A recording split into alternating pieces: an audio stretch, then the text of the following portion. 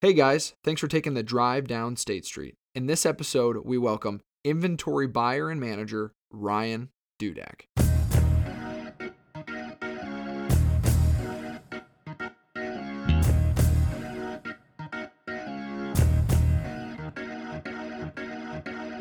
Ladies and gentlemen, welcome to State Street. This is the co-host, the voice, Mr. Nick Kleitch, and with me, as always, are my good buds, my amigos, Jeremy Machino and Cole Szynski. Gentlemen, how are we? Nick, we're doing great. We just had a very smart, analytically driven young man on our podcast, and it's just so awesome to hear another analytically driven mind, and it was great to be able to bring him on. I was going to say, can you hear how excited he was to have another analytical brain on this podcast? He's been waiting so long. Jeremy has been waiting so long to have someone that thinks like him, have someone like him on this podcast. And to be honest, I had no idea Nick could ever bring that to the table for me, so that was a very pleasant surprise. I have this unique ability to undersell but hopefully over-deliver when it comes to things in my life, but I don't want to put my word out there because I'm going to say that and then all of a sudden I'm going to disappoint you guys and the listeners here, if I overpromise. That's a great sales tactic, though. Under-promise, over-deliver, man. That's right. Absolutely. Well, no, it was good. It was good for you guys to get to know my friend, Mr. Ryan Dudak. He was a high school buddy of mine. Before I fully describe him, though, what were some of the fun things that you guys liked about him in terms of uniqueness? The dude knows his stuff. You'll actually hear about it. Gold and silver, and then starting his own company. I mean, those are two things he is extremely well versed in and understands better than probably anyone else we've had on the podcast. And he goes into great lengths describing why he's so interested in them and what makes him so good at it. Well, I was going to say, I totally agree with that, Jeremy. I really appreciate when someone has a lot of information stored up and they're very well versed, just like you said, on certain topics, and they can talk on them from viewpoint A and viewpoint B and see the contradictions, but also see how they are so similar and come to agreements even in times that you have the most argumentative of conversations or conflicts or whatever you want to call them. I also love the fact that he lives in Arizona, and I know, Nick, probably you'll make that part of your intro, but I mean, he lives literally where I want to live for the rest of my life, so that was pretty cool to get to hear about a little bit too. Yeah, no doubt. Well, my whole thing with bringing Ryan on and some of the beauty of it to what you guys will hear is there's a lot of actual more connection there between Ryan and Cole and Ryan and Jeremy and Ryan to myself that I think has been unique compared to some other guests that we have brought on, and maybe for different reasons too. I think he was a diamond in the rough a little bit in terms of our podcast, but Ryan is a good friend of mine. He's an individual that's very passionate both in how to live successfully and just business in general, and I think we go there. We also touch on a little bit of exercise and what he's doing down in Arizona and why he moved there. And lastly, just some inspiration of how to start a business and what are some of the factors that go into that. So before we kick off, I want all those individuals in Arizona to be ready and turn us up because you guys in about 30 to 45 minutes are going to have that haboob. Did I say that right? The haboob. The haboob is coming for you. And so you guys better buckle up because here we go. Mr. Dudak, what's going on, dude? Not a whole lot. How are you guys doing? Doing freaking great. How about you two? It's really hot. Not gonna lie. We our guest is from Arizona, but I'd rival that it felt a little warmer today just because of how humid it was. It's not fun. Well, yeah, I mean, we were just talking about how it was 100 degrees there, but it was probably not as, warm feeling, I guess, because we have all that bullshit humidity here in the Midwest. But yeah, man, out of our high school group, we had a couple of guys that were like, you know what, this is what we're going to do out of high school. And then you just randomly come in with, I'm getting the hell out of Dodge and moving to Arizona. Yeah. I mean, I don't know if it's quite so random, but I don't remember if I ever had that conversation with you, Nick, or not, but I know a couple of buddies from back home. I had always talked about getting out of the cold, the nasty winters, moving to somewhere warm, and then it just, when it happened, I don't think it came as much as a surprise, but I could be wrong.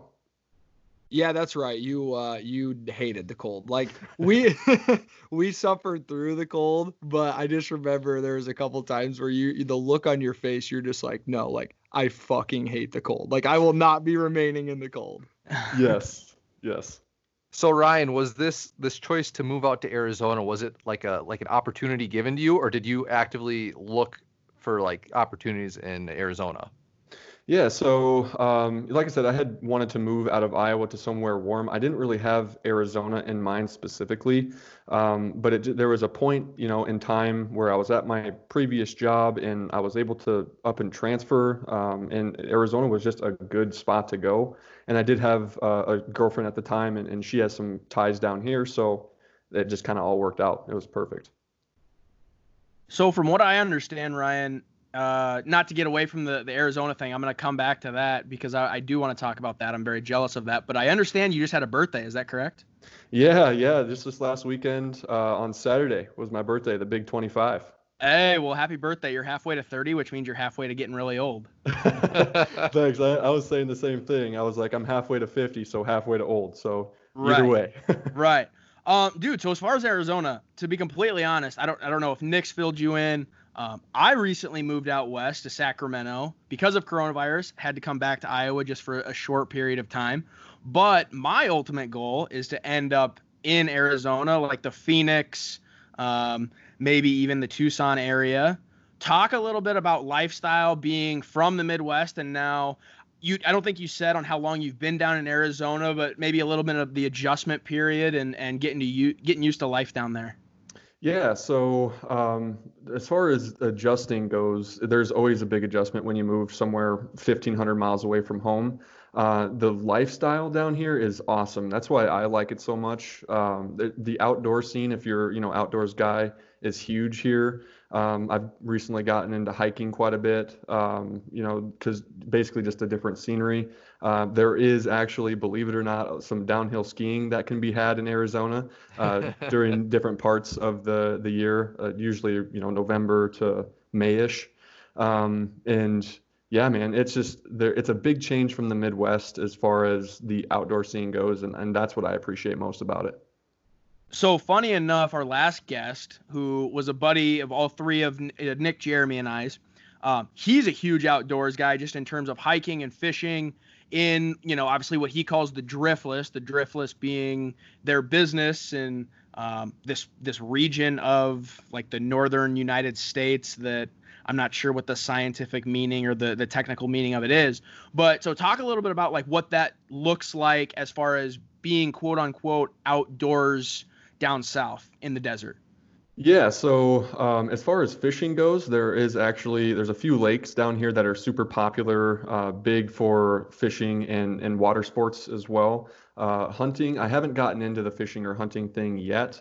I haven't been here long enough, but up north it's more mountainous, up in Sedona, Flagstaff area. There's actually a really big elk hunting scene down here, believe it or not, which I'd like to get into a little bit eventually.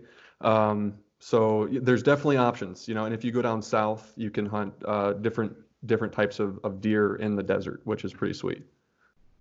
Well, we thought it was cool to get you on here because I guess I didn't put two and two together, but I had always known individually you had wanted to go there and Cole had wanted to go there. So it was kind of cool to have you come on and you two get to shoot the shit a little bit.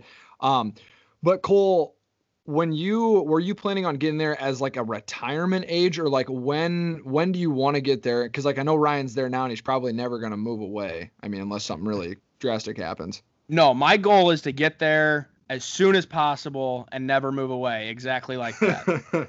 I never want to see snow ever again, unless, like Ryan said, before we got on this call, unless you have to. Like you can choose to go see snow, just like he said, but I hope I never have to be forced to see snow ever again. I never want to shovel a driveway ever again.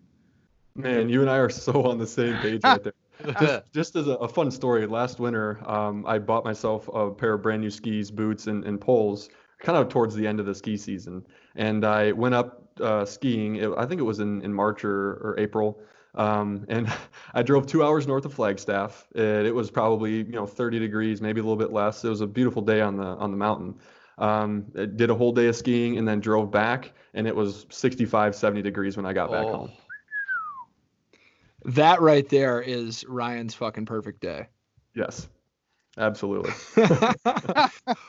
Well, hey man, before we dip our feet into skiing, because I think you got a really cool story there. I know me and you were big workout guys in high school. Obviously, that was sports related, and we just had a really good tight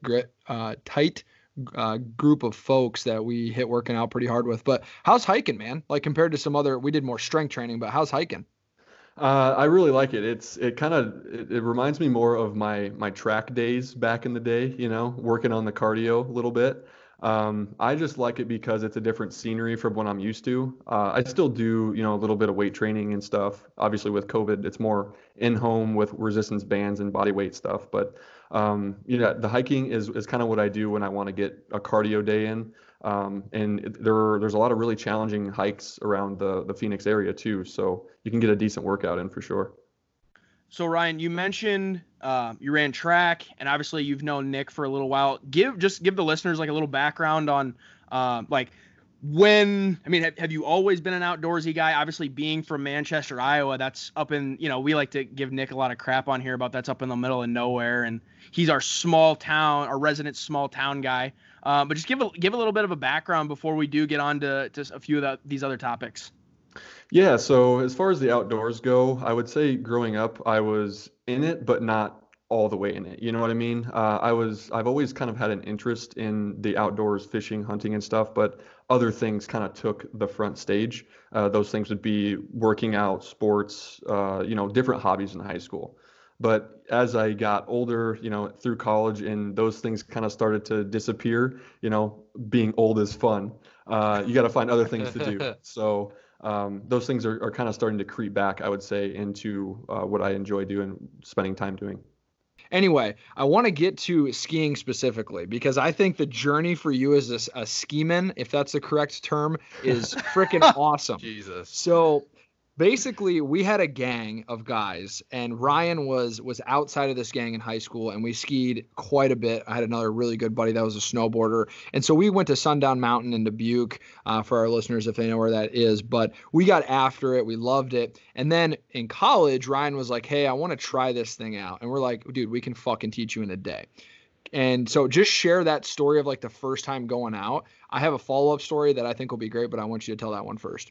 Yeah, so it was you and Tyler Sherbering. I hope he listens to this because he would love the shout out. But yeah, you guys were like, "Hey man, just come along. It's gonna be a good time." And I was like, "No, dude, I'm gonna snap my neck. This is gonna be a disaster." And you guys talked me into it. I didn't even know where to go. When we got to the resort, like I had to get rentals and all that stuff. And you guys had to show me where to go and how to get fitted for rentals and all that stuff.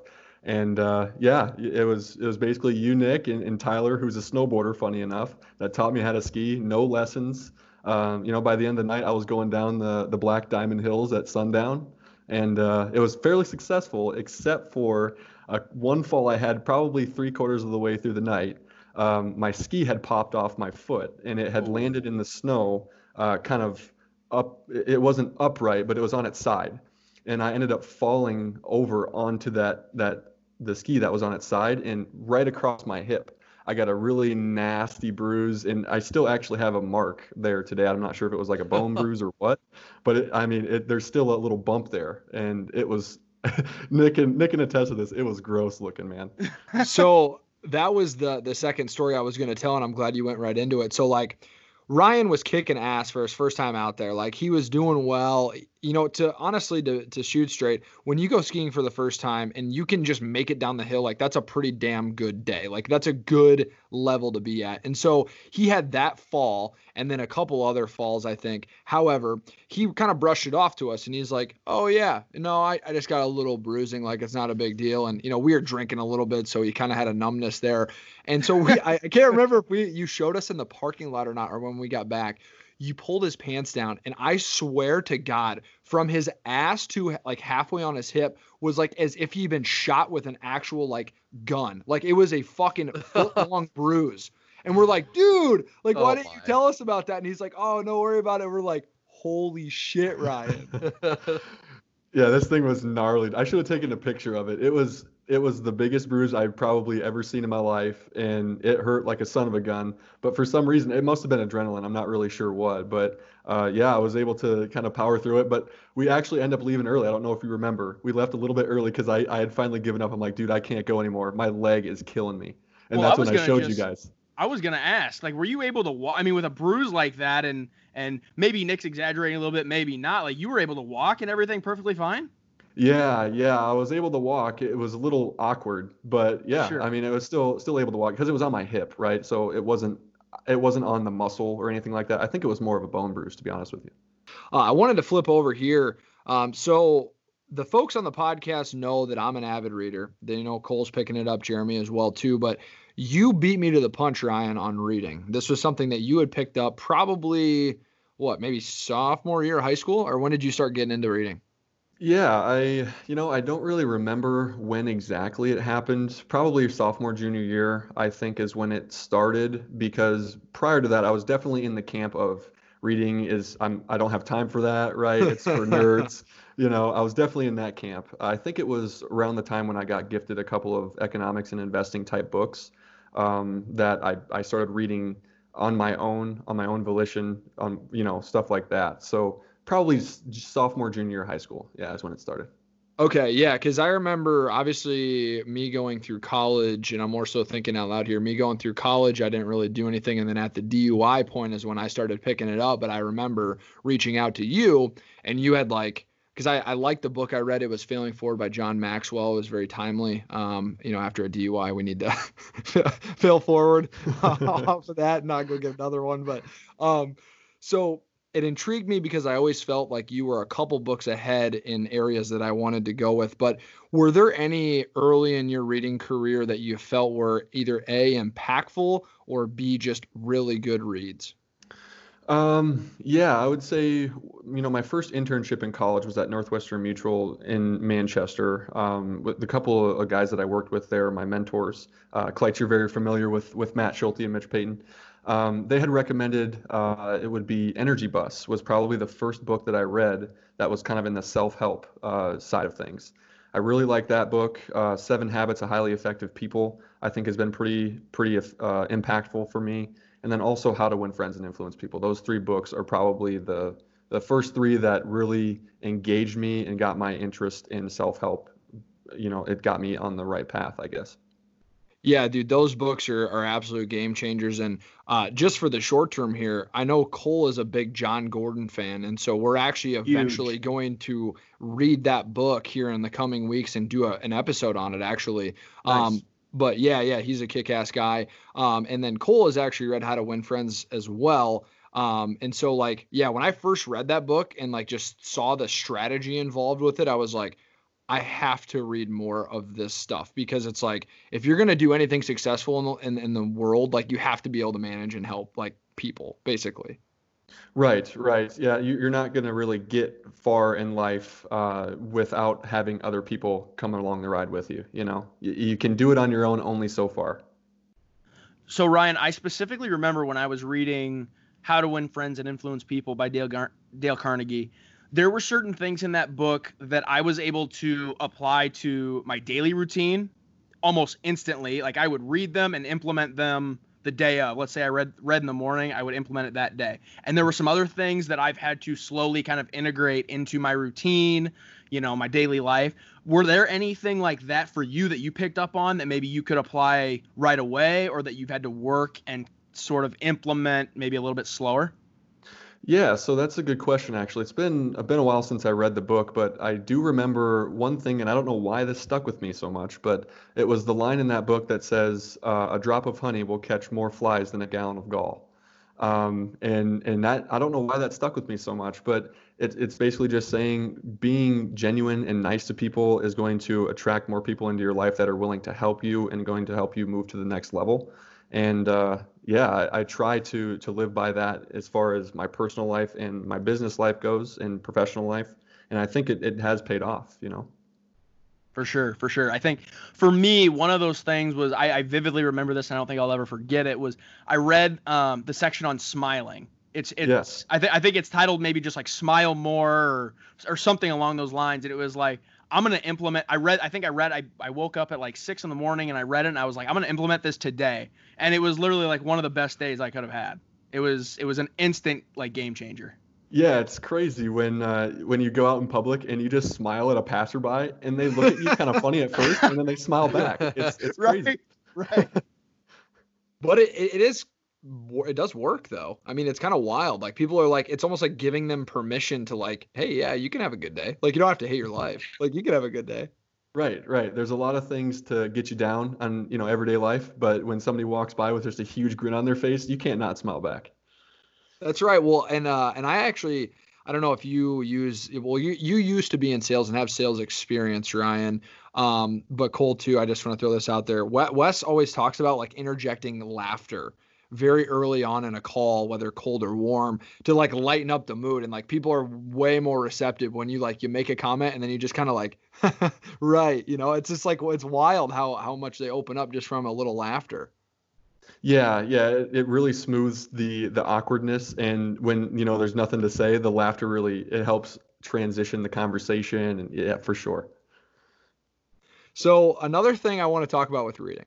So I'm probably way over on the left side here, not referring to politics for all those trying to pick me apart, but more so business, personal development, things of that nature. So again, Seven Habits and some other stuff, John Gordon, etc. However, there was a book you read, Ryan, and just touch on this briefly about what the hell is it called? About the ancient Egyptian or ancient the Lost Civilization, I think it was called, with Graham Hedgecock. So you started reading books that were way out of left field or right field.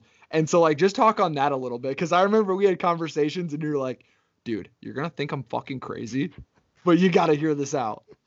Yeah, yeah, I actually ran into or got my interest piqued into that by listening to the Joe Rogan Experience, and when Graham Hancock and Randall Carlson came onto his podcast, and I listened to that guy and I'm like, dude, I got to read that dude's book. That seems super interesting. So I dove into that book. It's a massive book. I think it's like 600 pages, and it's not a quick read by any means. It's very in depth, but there I mean, it's kind of controversial, right? It gets some people's blood boiling a little bit, but that might be why I like it. But yeah, it kind of goes into maybe there was at some point in history a civilization that had been lost due to a cataclysmic event, you know, and maybe that would explain some of the holes that we have in our current picture of human history. So it's quite interesting. Yeah, because that is when we started talking about that, and then you opened my eyes to it. I'm probably a little bit more of a, I don't know if gullible is the right word, but you actually look for fact. And I think this is where you and Jeremy can kind of hit it off. Like you're a very fact oriented person. So like when he was writing his book and saw some of these facts in it, and the only reason why I bring this up honestly is because you just have a flavor for like making shit dicey. Like you love looking at both sides of the picture, you know? So that was one. And then obviously we'll touch on Dalio's book here in just a little bit. But yeah, so like what intrigues you about the actual like controversial, like blood boiling type of topics? You know, I don't know. Maybe it's just my personality. I really that's a tough question to answer. I would think it's just because I'm one of the types of people that want to search for the truth. And you know, I believe in order to find the truth, you have to look at multiple sides of the coin, right? So, just digging into those, I've found that there's always way more nuance in any of those topics than you can ever find at the 20,000 foot level. I just find that super interesting. I'm not really sure what allures me to it so much. So Ryan, I'm curious with you being factual and you kind of like the blood boiling topics. Are you the type of person that, and I'm not going to ask for your views or anything on any certain topic, but are you the type of person that when you hear someone's opinion, you like to play devil's advocate to get blood boiling, or are you set and are you pretty convicted on your views and your stances, and you're going to stick with that? And is that what gets the blood boiling? That's a good question. I think it kind of depends on the topic, but I think there's a little bit of both. If it's something that I feel like I'm versed in, I will try to play devil's advocate just to ask questions and kind of figure out why that person came to the conclusion that they did. And sometimes, sometimes when you dig like that, it gets kind of a negative response. Right.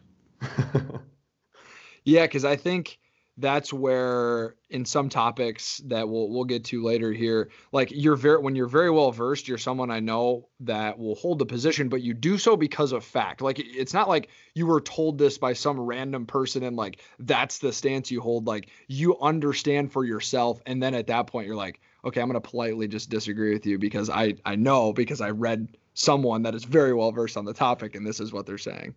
Right, right. And sometimes it just comes down to the fact that that the other person's presenting their set of facts, right, that they've read and they understand, and I'm presenting mine, and there's just never going to be an agreement. That's just how it is sometimes. But my ultimate goal is to share ideas and things that I've come across with other people, and maybe that would present them with something new, something that they can then dig into and take, just run with.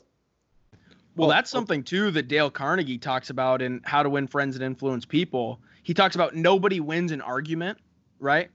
It's when you can bring new ideas to the table and you can bring a different viewpoint or bring personal experience to maybe a conflictive conversation. That's when people are really willing to bring down the borders, break down that wall, and have an open and honest and frankly productive conversation.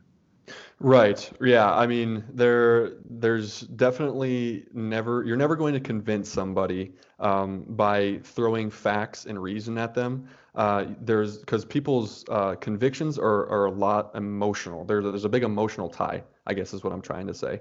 So when you get into like a more heated type of exchange, you have to kind of back off at some point because, like you just said in Dale's book, you're never going to convince somebody or change their mind with facts and reason. You're just going to beat a dead horse, I guess.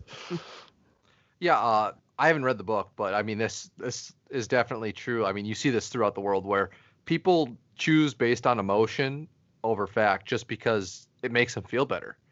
And like you can't go ahead and you can't change how someone strongly feels about something just by saying, yeah, so and so this is better because here's the facts. You have to watch them transform. You have to help them transform or give them the resources to transform and see a different light.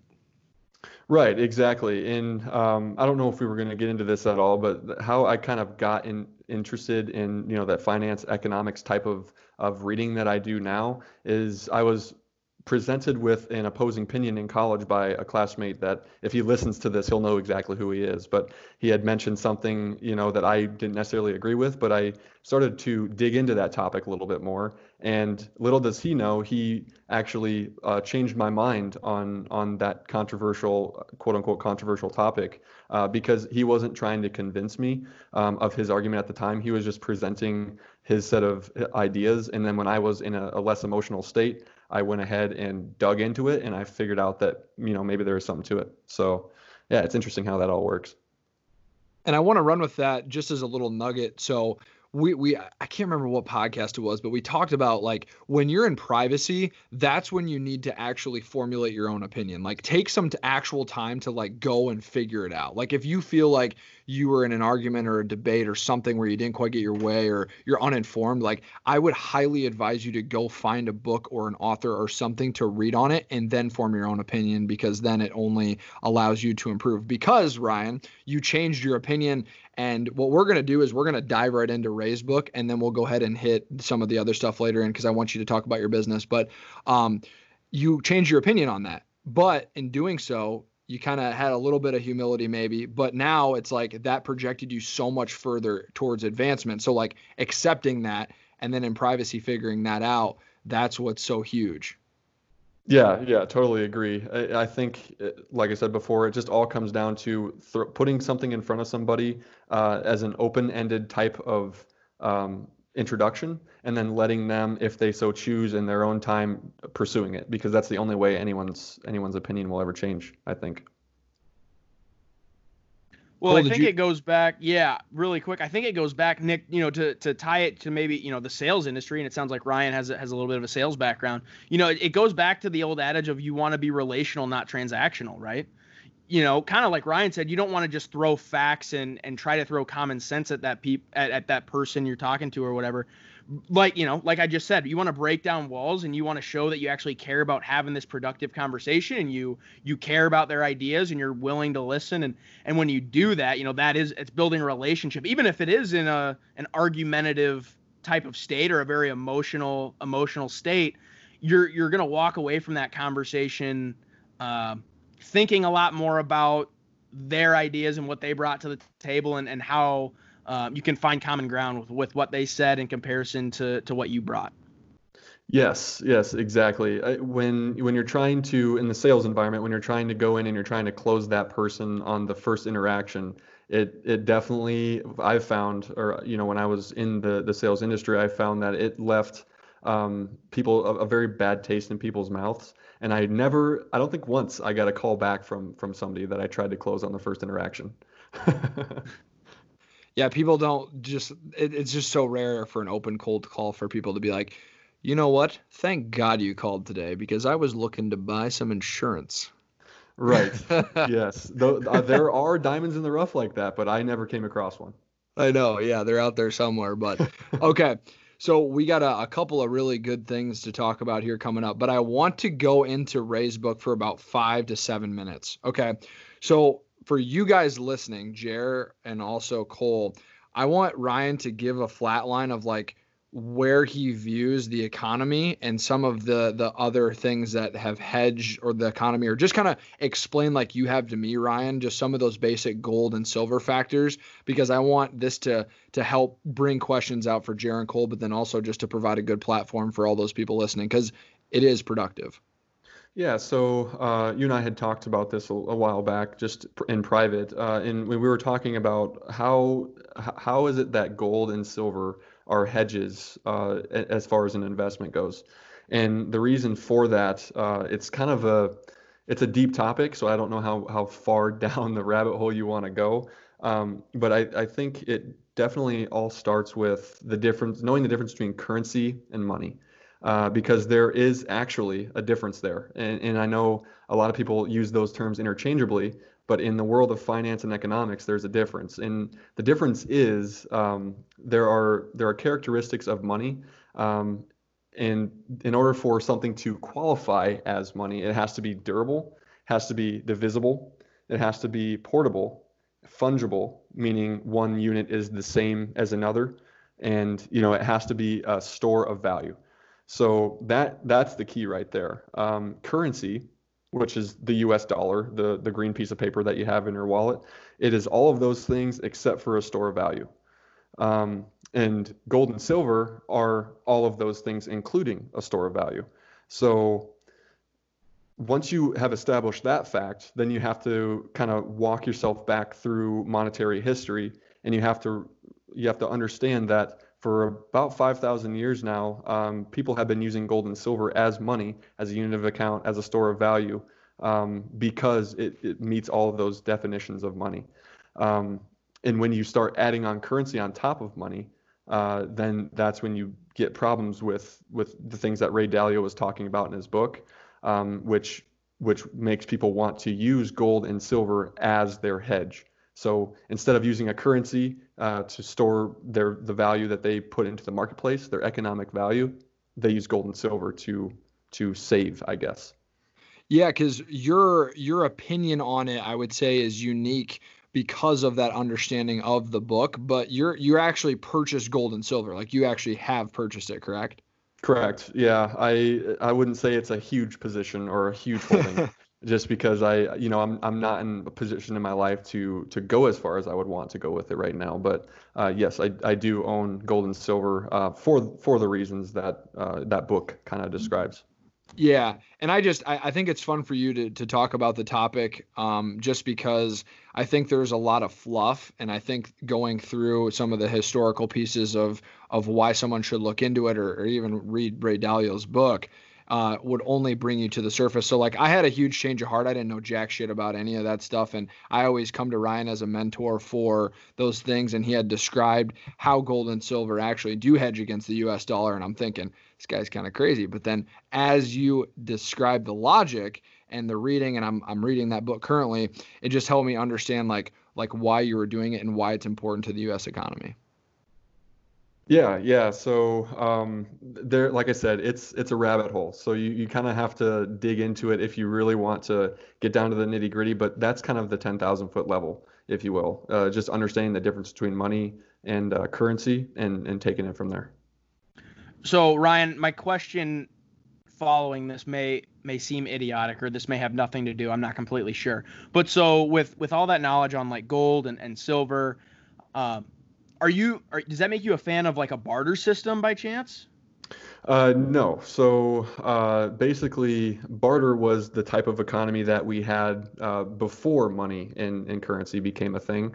And the reason why money and currency are a thing is because we wanted to get away from a barter system because it's inefficient, right? When you're trying to, I have cows and you have chickens, and you want my cows and I want your chickens. Trading those two things, it works out if there is that relationship where we both want what each other has. But what if you don't want cows, and what if I want your chickens? Then there's a problem. So that's where the money comes into play. Yeah, it's fun. It's fun to think back like that because as a society, we think we're very advanced, but realistically, like we're not that far away from that time period when those things were occurring, you know? No, we're really not. I mean, it depends on how far back you go into human history, but I would say 5,000 years, and that's really not that long when you consider how long humans have been around. Yeah, absolutely. So yeah, like we said, not going to go crazy in depth there, but it's just a fun topic. And if there are any listeners that have a desire or an open mindedness, you could shoot us at the State Street Pod online to see if we can get you some resources. But Principles by Ray Dalio is a book that we would recommend. Now, moving forward, so in current date, you are talk a little bit about what you do in your job, but then we'll also spin off to like business wise what you're trying to accomplish. Yeah, so right now I'm working at a foam packaging company here in Tempe. It's a suburb of Phoenix for anybody that's not familiar with Phoenix Metro. But yeah, it's basically my official title is an inventory manager and buyer. But one reason why I wanted to move into the current job that I have is because at small companies, which is where I'm at right now, you get to kind of wear a bunch of hats. You get to do a lot of different things, and you're not stuck in the mold of going to work, doing kind of a cookie cutter job and then going home. And those are the types of jobs I feel like you would find at a large corporation, which I was working at just prior to the job I have now. So. Gotcha. Well, I know Jeremy had talked before you came on. He was just curious on like what you do. Is that right, Jeremy? Or like Yeah, what? yeah. Because I looked at the inventory manager buyer. I was like, I've never heard of this before. I kind of want to hear more about it, and then yeah, I also thought so. Your name is Ryan Dudak, and it's RYDK Riddick. I was like RYANDUBACK or DUAKC. I thought there was some relationship there too. It's just a little funny coincidence. Dude, you nailed it. That's where the name came from. The first two initials or first two letters of my first name, and then DK for my last name. So yeah, that's exactly where it came from. Nobody's ever put that together before. So nice Really? work. Yeah. But as Nice. far as my current job, what I do as a inventory manager, production manager, all those different things. Basically, I order in the material that is required to fabricate foam that we put in boxes and send to customers. So when we get an order in from a customer that requires raw materials, right? And my main job is to make sure that we have that material on hand in order to fulfill that request or that order from the customer. Awesome. So Ryan, I'm really curious. I want to jump back to talking about wearing a bunch of hats and working at a smaller company because frankly, my dad grew up when I was growing up, my dad worked at a company that was a little bit smaller in ceiling tile distribution, and so he wore a ton of different hats as far as, to your point, and working in minor league baseball, working for a minor league club, that was something that was super attractive to me as well. As getting into that, is I would get to do a lot of game day operation stuff, and I would also get to be on the sales side. I would get to do a little bit of marketing, a little bit of event planning, a little bit of everything. So talk a little bit about you being a finance guy, much like myself. I have a financial management degree, and using those strengths, but also being at that smaller company, wearing all those different hats, how that has enhanced your finance background, but it's also enhanced maybe the creative part of your brain, different ways of thinking, and enhanced all other areas of being a professional. Yeah, so as far as wearing all those different hats, I think that just fits my personality. It's something that I definitely enjoy, and I do think that, it's going to help me long term for sure in my career prospects. Just because, when you kind of get exposure to a bunch of different areas, within accounting, get exposure within production, within inventory management, within design and engineering, stuff like that. It definitely, I mean, that stuff sticks out, right? Because when somebody looks at a resume or work history, they don't just see, hey, this person did this specific cookie cutter, like I said before, type job for X amount of years. They've actually got exposure to other things, and I firmly believe it's going to help me in the future, moving forward. So really quick, when you talk about working for a smaller corporation, or it's an LLC, right?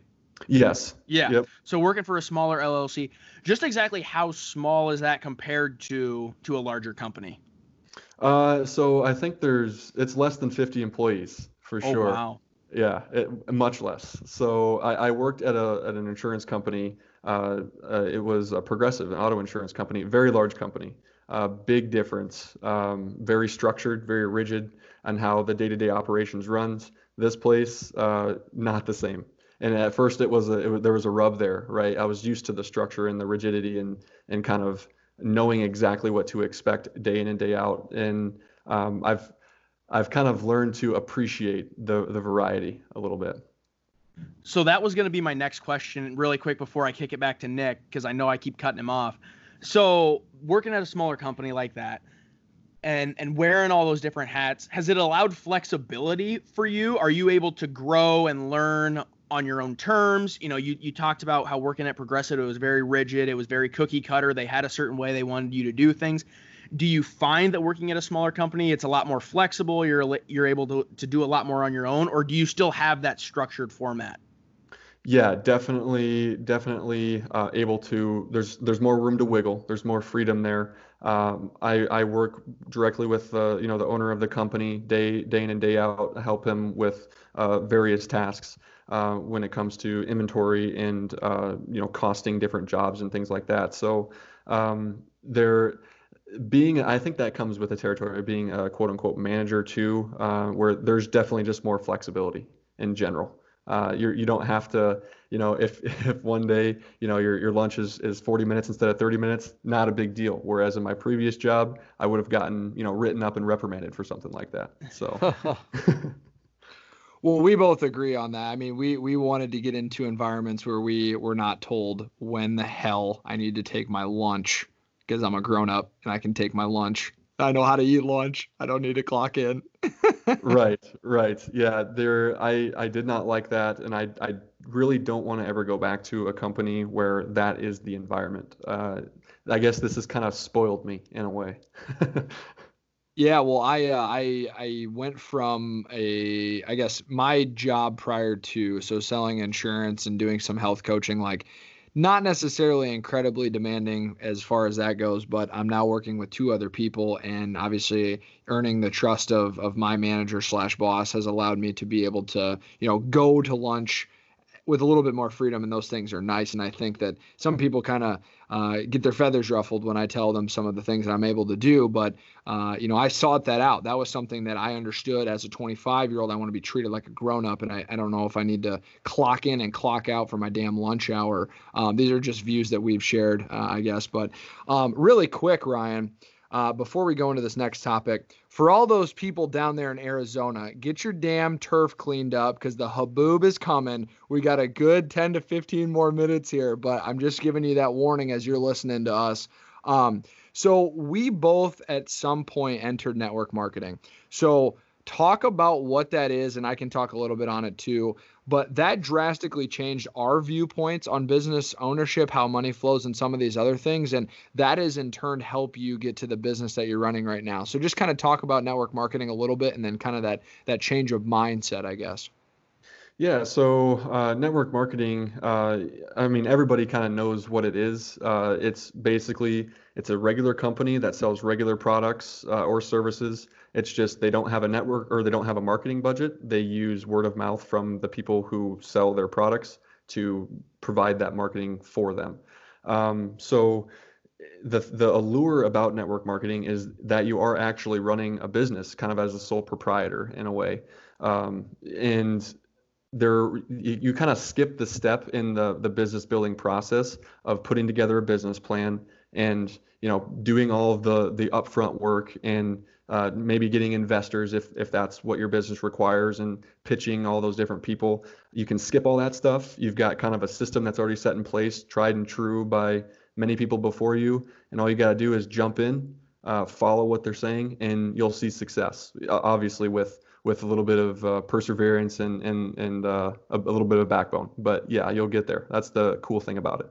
Yeah, because I think that there's a lot of people that they view it as getting sucked into one of those schemes, or they don't fully understand or grasp why you're actually doing it and or attending. So both of us have fully committed at some point to doing the Amway business. I've done Team National. I've seen some other businesses. And that the biggest takeaway I had, and you as well, is we read a couple good books by Robert Kiyosaki, but they help you understand like where you're trying to be in your life. And where I mean by that is, are you an employee? Are you an owner of a business system, or are you a do-it-yourselfer and have your own business? I didn't know the difference between those things, but reading those books and going in the network marketing experience helped me understand that. Would you say the same for you, or what was your experience? Yeah, for sure. When you're in a network marketing environment, you're surrounded by people who they treat it as a business, right? So you kind of get that business owner feel to it.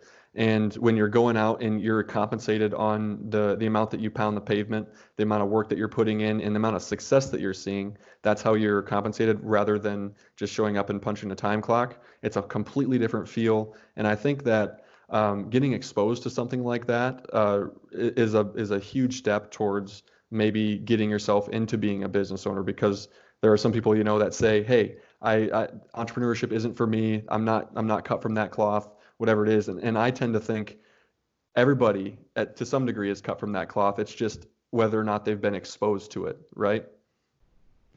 So Ryan, I'm gonna pose a question to you that can be, I think, a blood boiling type of a conversation, and you said you like those, so I'm interested to hear your point. And Nick and I have talked about this actually at length too. So there's a lot of people that, when you guys say network marketing and you explain what it is, Nick even mentioned some people think, oh, pyramid scheme. It's just another one of the pyramid schemes. To those people, what would you say and how would you explain it to de-escalate that situation? Yeah, so the pyramid scheme thing is, I think it's kind of a misunderstanding in a way, because if you actually look at the structure of a regular business, right? And I say regular, I mean, a big corporation, any business that's not labeled network marketing, they're actually structured in the same exact way. It's a pyramid as well, right? Because you got the CEO at the top, and then you got your upper level managers, and then your middle managers, and then your employees down at the bottom. And you're never going to, if you're a lower level manager or an employee at the bottom, you're never going to surpass the person who's above you in that chain. You're never going to surpass their income. So the dig on network marketing being a pyramid scheme, it kind of falls into that. It's the same thing, right? The only difference is that there's no marketing budget with a network marketing company, because all the marketing is done by word of mouth through people who are involved in that company. I think where it gets a bad taste in a lot of people's mouth is that it's usually associated with health. And a lot of the time we think Herbalife and their fiasco with the big pyramid scheme stuff. So, you know, for me, it's like I hear, oh, so and so is selling health products. Well, that sounds exactly like Herbalife and all the pyramid schemes I've heard. So, what is the difference between like an Amway or something and like a multi-level marketing to like a Herbalife where you've heard a lot of negative stuff about them? Yeah, I mean, I think it comes down to how they compensate the people who are involved. It's all about the compensation structure, and in my opinion, that's something that you should be looking at before you ever get involved in anything like Yep. that. You should be assessing whether or not there is opportunity for growth, whether or not you can in fact surpass the person who is above you in that chain. If you can do those two things, I think why not? I think why not give it a try? And also, if there is some sort of uniqueness to it, right? Because there is a lot of them that do the health thing, and that's it's worn out. I agree. So if you can find a network marketing company that maybe offers something unique that isn't, that's going to help people better their lives the way that any company should, then I think that anybody should give it a try. Yeah, because it is misunderstood, and the reason that is, and this is kind of when I want to bring this point back into, and then to the business you're working in right now, Ryan. First off, we're not affiliates of anything, so we're not trying to sell you on anything right now for all the listeners. So just let's get that out there. There's just all these guys on their pedestals talking about network marketing. You should join one. We have no association to that. Actually, the State Street Podcast is a network marketing business. So all you guys listening, we got you. No, I'm just kidding, but. I think the common misconception also, along with what we're saying, Ryan, is that you have to shift from thinking as an employee that attends a job to I own a business structure. How do I build that? And so when people misunderstand that and then they come in, they have a poor experience. They're like, oh, fuck that. That was a pyramid scheme. I got gypped. It's like, I don't think that the necessary understanding was there present when you signed up or when you attended these things. Because, I mean, I'll be honest, I went in college, had a poor experience. I wasn't mature enough myself. And then I've looked at a couple different business plans that, eventually I think it is something that I'm going to do. But right now, and me and you have both decided this, it's just not quite right now what we're looking to do. But it is a viable option for people that want to create passive income. Oh, for sure. And I mean, if you don't take it from us, right, take it from, there's a lot of very successful people that, when they're asked that question, they say they're, asked, hey, if you had to start all over or start from scratch, what would you do? I know Grant Cardone, Robert Kiyosaki, there's a couple of others that would say, I would jump into network marketing. And the reason why they say that is for the reasons I outlined before. It's a business that's already basically set up for you. You just have to jump in and follow the lead. Right. Absolutely. Well, okay, Cole, did you have something really quick? Yeah, just really quick. So you guys mentioned maturity, and obviously, Ryan, you're 20. You just turned 25, and Nick's getting up there too. And obviously, I'm 23. Jeremy's about 23 years old. So you mentioned maturity for this network marketing, and so I wanted to ask, does it take a level of maturity to get into and really become successful at network marketing? Because I've found, at least, I had Nick at one point approach me about Team National, and I see, actually our other roommate actually on State Street when we were in college, he did Amway, and I see a lot of other people that are in college that aren't necessarily of the most mature mindset take these things up, and they end up having these bad experiences, or they end up just kind of giving up on it. So does it take a level of maturity to really get in and become successful in it? Yeah, I mean, I would say it does. I think it takes a level of understanding about what you're getting involved with too. Because most people, the allure for most people is, hey, I want to earn more money, right? Who doesn't want to earn more money? But if that's the only reason that you're getting into it, chances are it's not going to work out. You're going to have a bad experience because it's a different type of world, right? You have to go out, you have to approach people, and that's very uncomfortable depending on who you're talking to. And you have to do a lot of growing personally and I guess professionally in order to get yourself to do those things. And if you don't do those things, you're going to fail. That's just it. You're not punching a time clock. The time you put in does not equal income. It's the amount of success that you have doing the work. No doubt. Well, let's flip the coin here. So you are in a business right now, Ryan. Mhm. This is something that's always interested you. Just talk in general about that and how that's been going and like kind of what that is, because I think it's a little different, and the timeliness of the podcast we did just have on Glebe, and he's running, retail. You're in the retail industry as well, just a little different feel. Yeah, so I listened to that previous podcast. I enjoyed it a lot, and I think Clayton, hats off to him, man. He's gonna kill it. I think he is. But anyway, the my company is set up more as an investing holding company, and the reason why I bring that up is because the retail business that I'm running right now, I view as more of an investment, something that I can make a return on my money versus jumping in and having it become, I guess, a full-time job for me.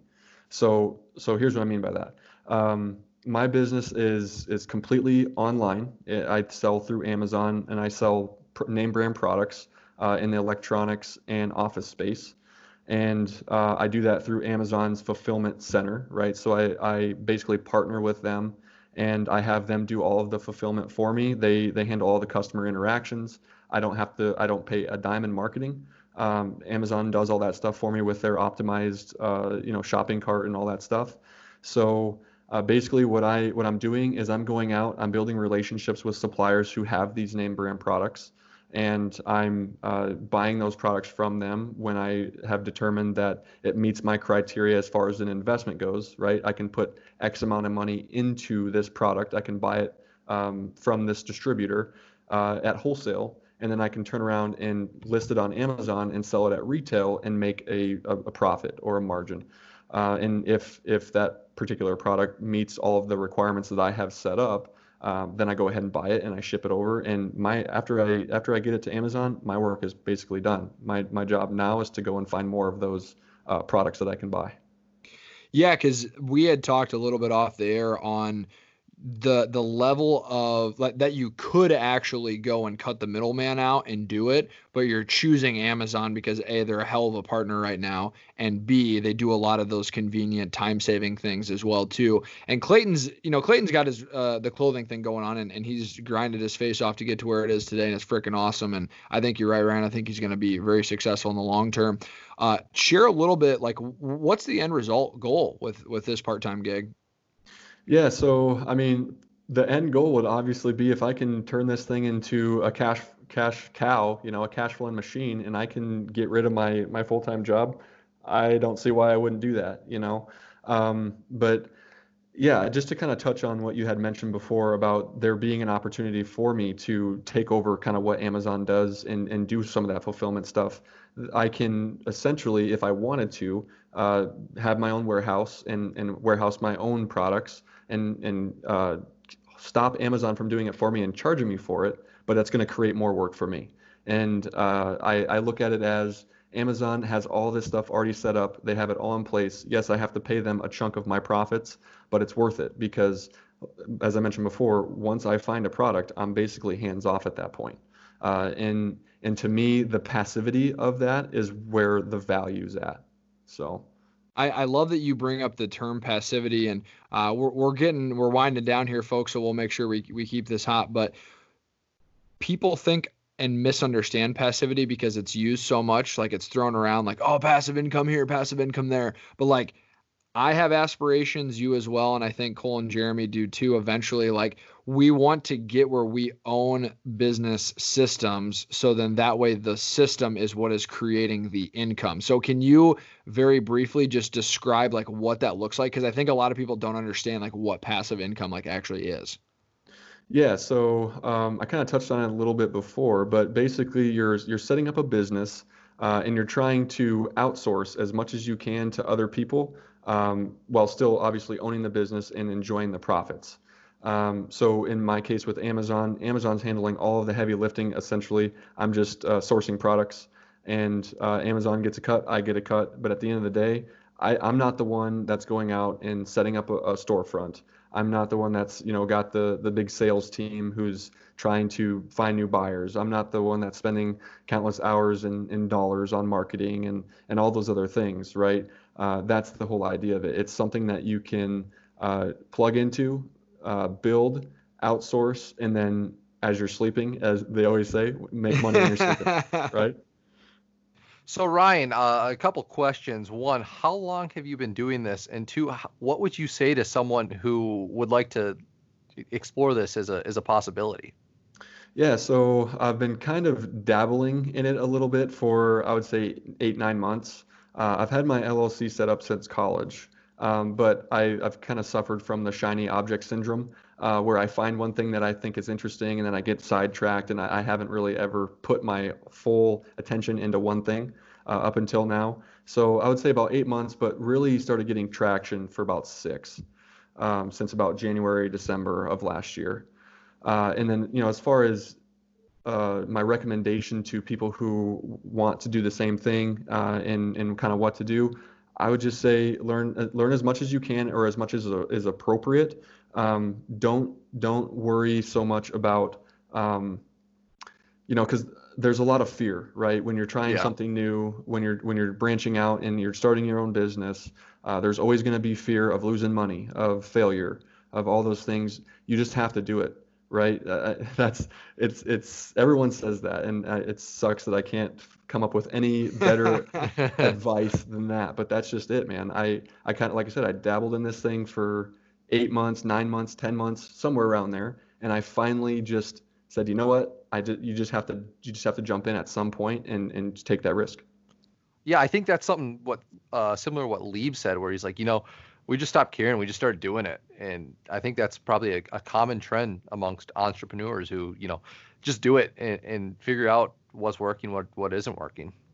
Yeah, yeah. I mean, I'm a very analytical person by nature too. So if it was just up to my nature, I would just learn everything I could about every single business and never do a thing. So Absolutely. so There you Absolutely. go, Jeremy. so taking that leap is something that, it's not easy for me, and it's not easy for anybody. But again, you just got to do it, man. You gotta get to a point where you're comfortable enough, where you think you know enough, because you're never gonna know it all, and you just gotta run with it. Absolutely. Well, I appreciate the inspiration there too. And I would agree, and I think that the last point here, and I'll quit shoving this down the listener's throat, but when you want a certain goal, like we do eventually, of owning a business system and being able to have passive income, there's certain things that must be done, whether we like the idea of them or not. Like, I don't know if I necessarily love going through or potentially doing a network marketing business, or investing in real estate, or owning a business system, but what I want more is the latter. So you have to make those sacrifices throughout to make some of those things work. But dude, we have absolutely freaking loved this conversation. We are going to wrap things up here. And before we do, Cole, I believe you have some questions for our guest. I do. So, Ryan, at the end of every podcast episode with every guest we have on, I like to throw just like 4 rapid fire questions, just for our listeners to get to know you a little bit better, and kind of end things on a light note, and make it easy to transition out of this thing. So if you're ready, I'm ready to fire at you. Let's do it. Cool. So you mentioned how big of a ski fan you are. You touched on the fact that obviously being in Arizona, you're a golf guy. You love to golf. So my first question to you is, if you had to choose one, would you rather take your dream golf trip or dream ski trip? And of the two, where would that dream trip be? Ooh, I would say, just shooting from the hip here, I would say probably take that dream ski trip, just because it feels more attainable for me right now, I guess. And where would that be? Probably it's going to be in the Rockies somewhere. And as far as where specifically, I don't really have a specific. Probably in Idaho somewhere, actually, because I've heard Idaho is beautiful. I've never been there. I want to go there, and there's got to be something good there. So skipping over Colorado and going straight to Idaho. Yes. I love the fact that you said it's most attainable right now. That shows that you have a very analytical mind. You're thinking right now, what could I do? What can I make it happen? I love that. It's a great answer. So okay, if you're stuck on a deserted island, you can only have 3 things with you. What 3 things does Ryan Dudak have to have? Huh. I gotta have, let's just say, a way to start a fire. So if that's, kindle and some sort of spark mechanism, that's got to be one of them. A fishing pole, you got to catch fish, and probably a bow and arrow, or a gun. If I'm picking anything, a gun for sure. Those are three great answers. Again, I don't think you could have three better answers, honestly. No, you got to eat, right, and you got to stay warm. And I can figure out how to build a shelter from there. We'll be fine. Perfect. So my next question, I have to preface with a first question. Do you drink? Occasionally. Okay. So when you do drink occasionally, are you a beer or liquor guy? And if it's liquor, what liquor? I am definitely a beer guy. What beer? Well, being from Iowa, I can't say anything other than Busch Light. I was really hoping you were going to say that. So, okay. It's going to end up being more than 4 questions. But living in California for 4 months, I found that I couldn't find Busch Light in California. Can you find Busch Light in Arizona? Negative. You cannot find it hardly anywhere. And that is an issue. So I guess Bud Light has to do. Bud Light has to do. So when was the last time you had a Busch Light? It wasn't too long ago, actually. I was just up in Minnesota a few weeks ago for another buddy's, I guess it was his bachelor party, but his wedding got postponed. So it was a pre-bachelor party. Okay. So it was a couple weeks ago. This guy's doing 2 bachelor parties. That's awesome. Fourth and final question. You kind of actually already answered it earlier.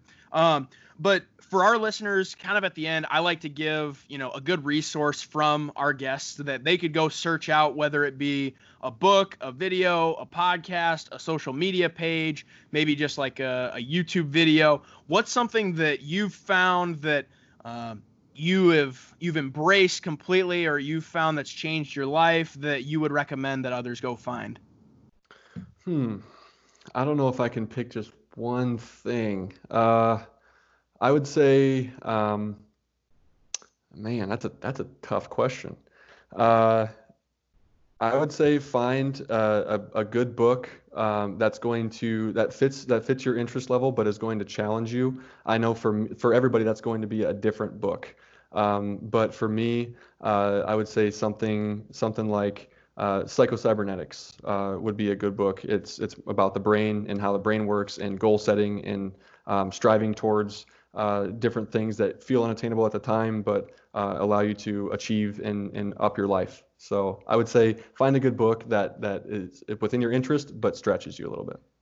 I love that answer. And Nick, you're going to appreciate this, but talking about the brain and just how the brain works, it is truly a powerful thing. I've been reading a book that talks about forming habits and how the brain actively does that, and how your brain really doesn't even work when you have formed habits. So it's cool to hear you say that, because I have found a new love for learning about how the brain works. But thank you for answering those questions, dude. I want to thank you for coming on. It's been a pleasure getting to know you. It's been completely informative, and I've, again, second podcast guest in a row that I've learned a ton from.